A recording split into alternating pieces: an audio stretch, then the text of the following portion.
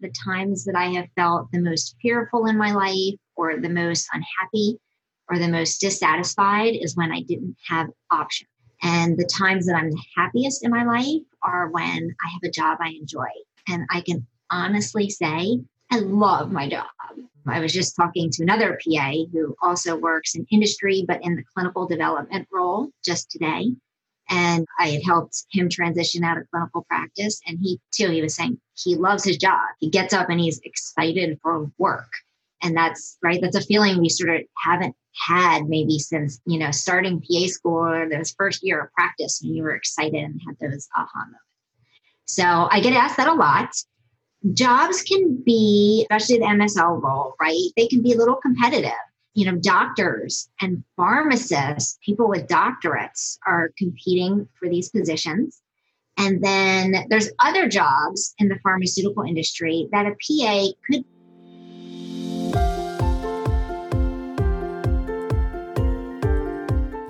Hey there, my friend.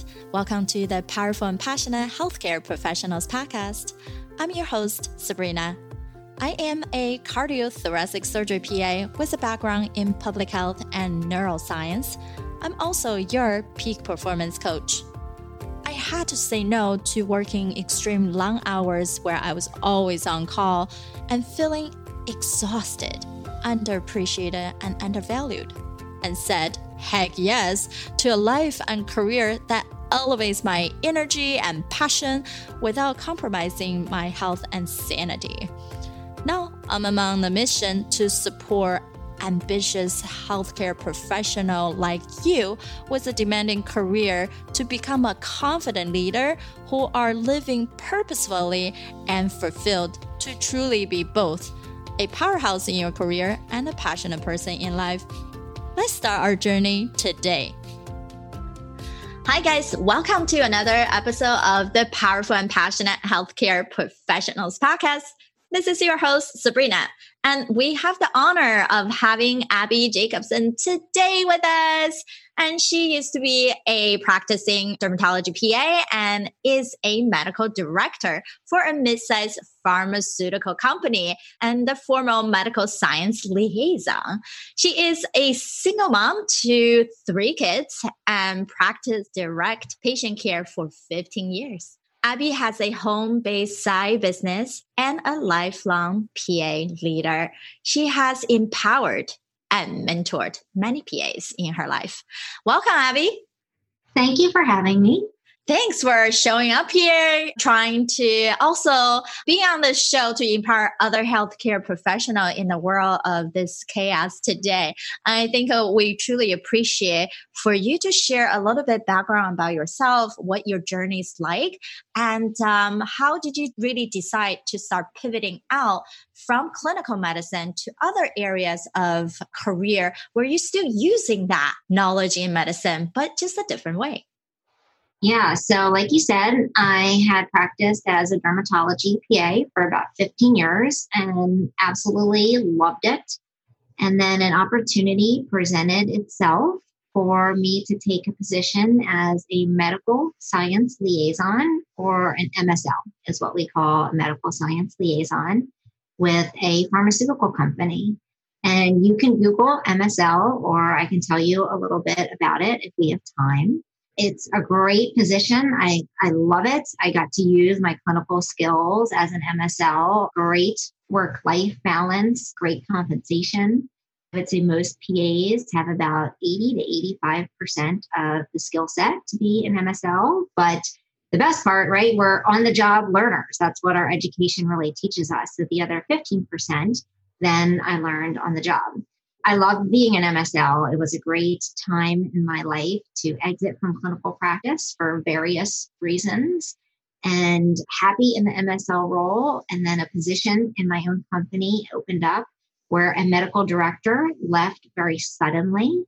And the vice president of medical affairs of my company asked me to fill in temporarily while they searched for a different medical director. And it was really a surprising sort of honor because there were other members of my MSL team who had been there longer, who were more experienced, were physicians. And my VP asked me, she saw the skill set, she saw the knowledge, and it's been something from day one that has been valued in my company. It was not driven by degree. Your advancement is driven by your knowledge and your skill, which is a little different, right, than in the clinical setting as far as necessarily who leads the team, right? So it was very refreshing. So I became a medical director about 2 years ago, and I love it. Very different position, very different duties. I interact with my MSL team now, produce a lot of things for them and give them a lot of direction.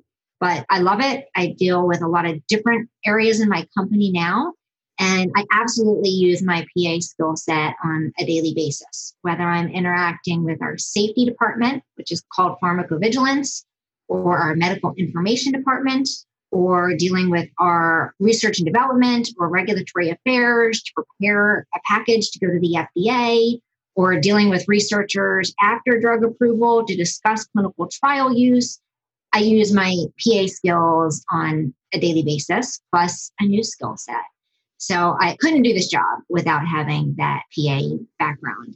So I'm a PA who's just working as a medical director. I think that's so inspirational for people in our career. And we as advanced practice practitioners, we can be medical directors as well. We can show up in a way that you truly leverage in your skills.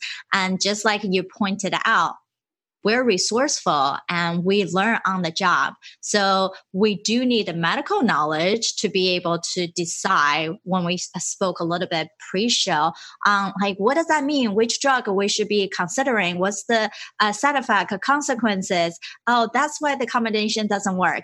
But in addition to that, as a leader, many more on personal relationship building, influence others in a positive light and bring out that ability to really show that you have the quality to lead and other people really wanted to be with you and to grow this company into a next level. So I think that's really awesome that your light shined and people notice.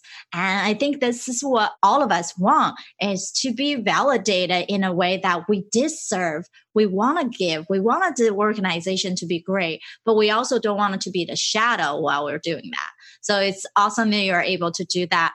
How can you tell our listeners, because that opportunity presented to you, if people who wanted to pivot out, how can they find these opportunities that you were able to get into? Yeah, that's a question that I get asked a lot because some PAs are ready to leave clinical practice for various reasons. Even before COVID happened, they're just thinking it was time to find something else, right? And you and I were talking before that the times that I have felt the most fearful in my life or the most unhappy or the most dissatisfied is when I didn't have options. And the times that I'm the happiest in my life are when I have a job I enjoy. And I can honestly say I love my job. I was just talking to another PA who also works in industry, but in the clinical development role just today.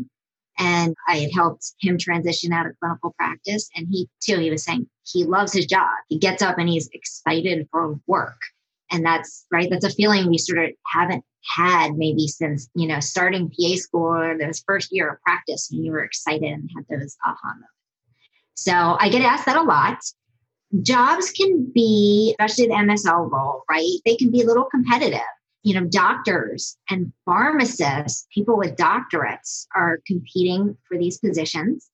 And then there's other jobs in the pharmaceutical industry that a PA could completely do now that I'm on this other side and I see it, right? We were sort of talking about it before this call that just are never advertised for PAs or that PAs don't even know that they have the skill set for. So how do you make that leap? How did I even make that leap? How did that position sort of present itself to me?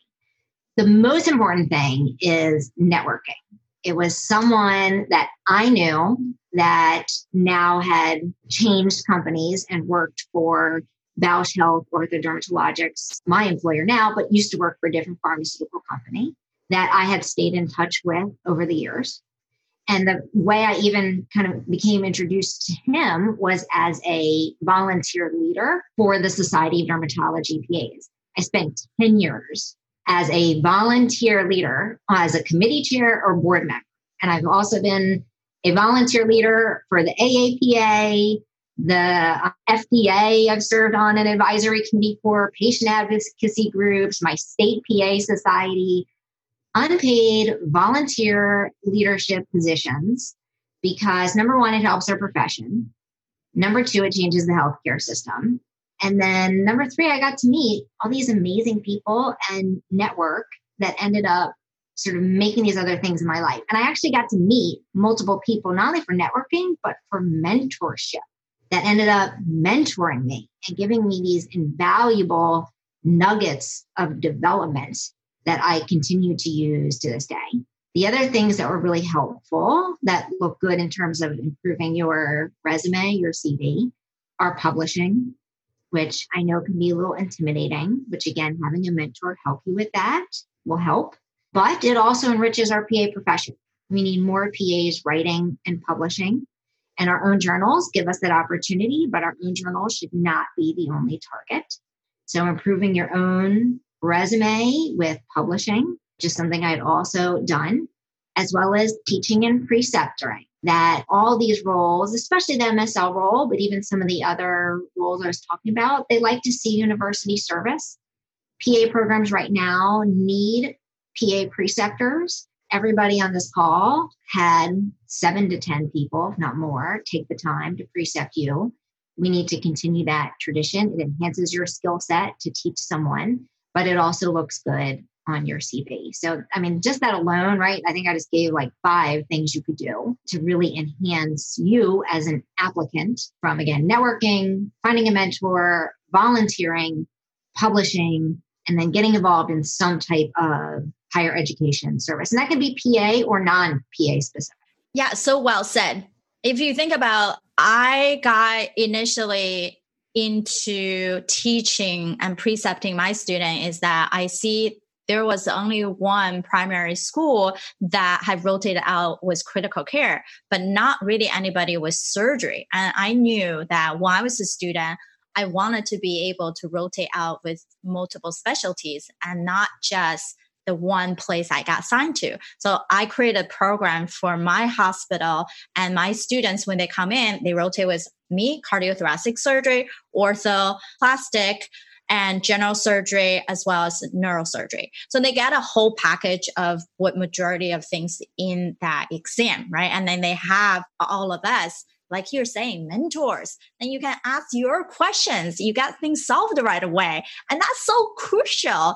And people don't even see how important it is, isn't it? Like when we're in school, you are forming these review groups, study groups. And so you teach each other, you mentoring each other. But now it's not the same as someone who already accomplished what you needed to be.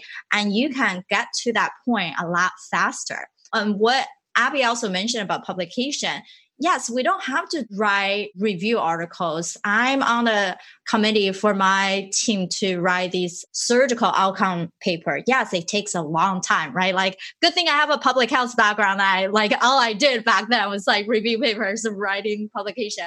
But you can also do is submitting your medical opinion for these journal articles, even let's say a healthy blog, right? These magazines. And so you can find different ways to publish. It doesn't have to be just a medical research journal. So there are just so many possibilities. I think some of us haven't even thought about. These are things are out there, right? And then if you think about like major news outlet, they have that health topic, right? And we can look for these topics when the reporters are asking questions. And then if you're able to give a answer that's short, they can quote you, and great.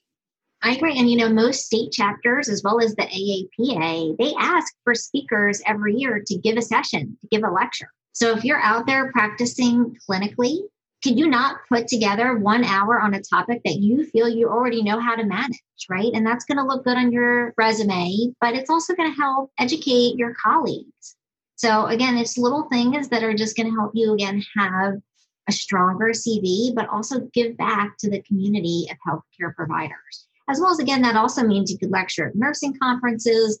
If you're thinking about pivoting, right, you're going to need, especially for a competitive job, right, convincing someone like a company to hire you as an MSL or to hire you in a position that has never had a PA, right? Like Sabrina and I were just talking about departments in the pharmaceutical industry that have not traditionally hired PAs that now I could see a PA could totally do those jobs. Medical info, pharmacovigilance, research and development, CRO firms can utilize PAs more. So if you're going to try to convince them, hey, I can do this job, right?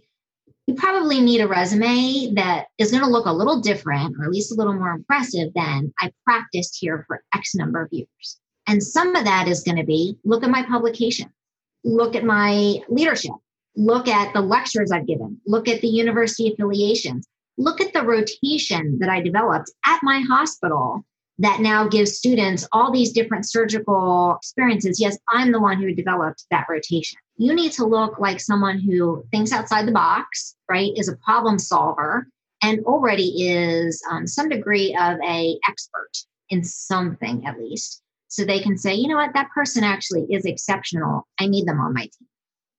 Yeah, so well said. Make yourself exceptional because you are exceptional. We got to where we are because we have some like extra oomph in there, right? And then it's not that just like anybody can get into PA school. I feel like every year it's getting tougher and tougher and it's just more competitive. But then we devote 2-3 years into training. And at least 1 year just to get your feet wet, right? Feel comfortable in our own skin, practicing as a clinician. And then what, right? Like people start feeling, is that really how you imagine your life is, right? And like once you get to that point, how are you already standing out among the crowd of all your peers? And that's what Abby is saying. And we don't have to do all of them. But you can start doing 1 or 2, right? You don't have to be like all of us who has done it because we took also many years to get to where we are. If you like to write, start thinking about publication. Start thinking about these news magazines who need help. If you like speaking, and where I came in, I started as public speaker. Like what Abby is saying, do some background homework. Where's your local chapter? Are you in it? When they do monthly meeting or the annual meeting, can you be a speaker for them? Or what other chapters in local, state level, or even national level that you really want to connect to share your message? Now, my message, as many of you guys know, is about mental immunity. How can you be a better person in your own body, in your own mind, to then be more productive, accelerate? Now, this has nothing to do with clinical practice, but the end result will get you there, right? So you have something I'm sure you love to talk about. Abby, before she became medical director, she was in derm for 15 years. She probably has so much to talk about in dermatology, like a couple of things that people always go to her to ask, right? And even that could be the topic that you can talk about. Think about what are the questions you always get from your patients, from your peers, and those are your expertise. Yes. And the other, thing you sort of touched on, I really like the idea of PAs in roles of, right, power, right? You discussed the idea of empowerment. And, part of the other thing I do enjoy about my role now is I get to empower other PAs, making PAs investigators, getting PAs to advisory boards, funding or not funding things, picking sites where I know that there are PAs that, again, making sure when I left my MSL team and making sure another PA took my spot, not a PharmD, not a doctor, but yet another PA. And when I look at these other, positions that I encounter, like one of the other things I used to do as an MSL and occasionally as a medical director now is we would go to payers, someone like an insurance company. I won't name any, but an insurance company. And you present medical data about some of your medicine. And a medical decision maker has to weigh in on your medicines and ask you many questions. And that helps them determine if your medications are going to get on formulary and where they're going to get on formulary. And you bring other people from your pharmaceutical company as well. And they ask you lots of questions about your medicines and about the competitors too. So you have to have a really good working knowledge, everything, deep science, right? And usually the decision maker from these insurance companies was a doctor or a pharmacist. I would say 90% of the time they were a pharmacist deciding what goes on formulary, FYI, 10% of the time a physician. And I said to myself, every time I encountered them, a PA could do that, called pharmacy benefit manager. And I want to see a PA in that role someday. And they're never advertised for us. So I would love to encounter some PA someday when, I walk in or one of my MSLs walk in, and that PA now has this position of power of, where they're making influences, not only as a PA helping other PAs, but as a PA influencing healthcare, right? Who better to know and influence the healthcare system than someone who has high quality medical education, but has actually helped and treated patients? PAs. And there needs to be more of those opportunities out there to influence the healthcare system as a PA in addition to direct patient care. That's just my personal opinion. I think it's so well said. I think it's well on the target of where we need to move into, even as a profession. It's to represent ourselves into all different industry, because then we're omnipresent. Then people really know our capabilities, the one we're trained for. And it's not just the title itself. And it's not, I still get asked nowadays a lot of time, what do you do? What does that mean? And I think, yes, it is. I agree. That some people have heard of the title, but have not seen someone who with that title I actually get medical treatment for it. Or other people were still confused, even as a surgical. Oh, do you just get hand instruments? I'm like, no, I'm actually doing the surgery. And some stuff I actually do by myself. And so it's more we can represent ourselves, put ourselves out there, be proud of everything, speak up, and don't put yourself in a position where you thought that, oh, if they've been doing it for so long, maybe that's just the way it is. If the way it is can be improved, then you're the one who made that huge change for them, and they'll be more grateful for you. Awesome. Thank you so much, Abby. So before we wrap up, what do you think will be some of the major takeaway that you want our audiences to hear besides everything we have spoken about? Gosh, I think that if you're watching this and you're thinking that you want to branch out, that you should, reach out and think about the other opportunities that are out there. Start networking, start thinking outside the box, take some steps to expand your skill set, right? Before we got on this call, Sabrina and I were talking about how I started a side business at home doing Forex, online foreign currency trading, as just a side separate income. And that was sort of outside my wheelhouse, but I wanted to expand my skill set and push myself.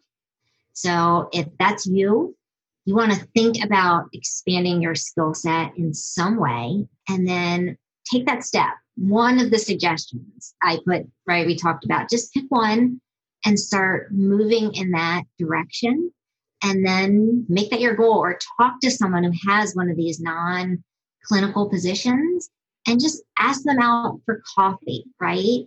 And, ask them questions. What's their everyday like? And see if that is something that is of interest to you. Don't just keep shooting off your current CV to HR departments, because I'll be very surprised if that gets you much of anywhere. If you're willing and you're ready to make a change, it's going to have to be a little something that stands out. So if you watch this and you want to make a change, just like Sabrina said, just like you got into PA school, right? You had to strategize, right? You had a plan. You probably had some leadership experience. You worked for a couple of years on like a super high GPA, right? It was competitive. I went to school in the 90s. I don't know if I could have gotten into PA school now. If you want to make a change and have a job where, again, every day I wake up, I love my job, you're going to have to make a little bit of a plan, a strategy in order to make it happen. Awesome. Thank you so much, Abby, for your time. And I think all our audiences really appreciate all the tips that you have given them. And we appreciate you, and hopefully all the best and further connect with you into the future, and hopefully to have you back on another episode. Thank you. All right, everyone, have a good day. All right, my friend, how did you love this episode? Make sure to subscribe to our show so you can continue to build your positive intelligence for that beautiful mind of yours to live powerfully and passionate. I know this is just the tip of the iceberg. You probably have a lot more questions on actually how do I implement those things into my own life? Well, this is the solution. Joining us inside the private Facebook group, go to facebook.com/groups/powerful passionate, where I go live weekly to answer any questions that you have and continue to put more resources for you to help you to get to that point. You can be both powerful and passionate, where you're no longer working on any mundane work and truly focusing on the things that matter. You can be both powerful and passionate, where you can overcome any mental roadblocks keeping you from success. You can be both powerful and passionate, where you feel energized from the moment you woke up to the time you go to bed. Join me, and together we can create a life where you can be both powerful and passionate.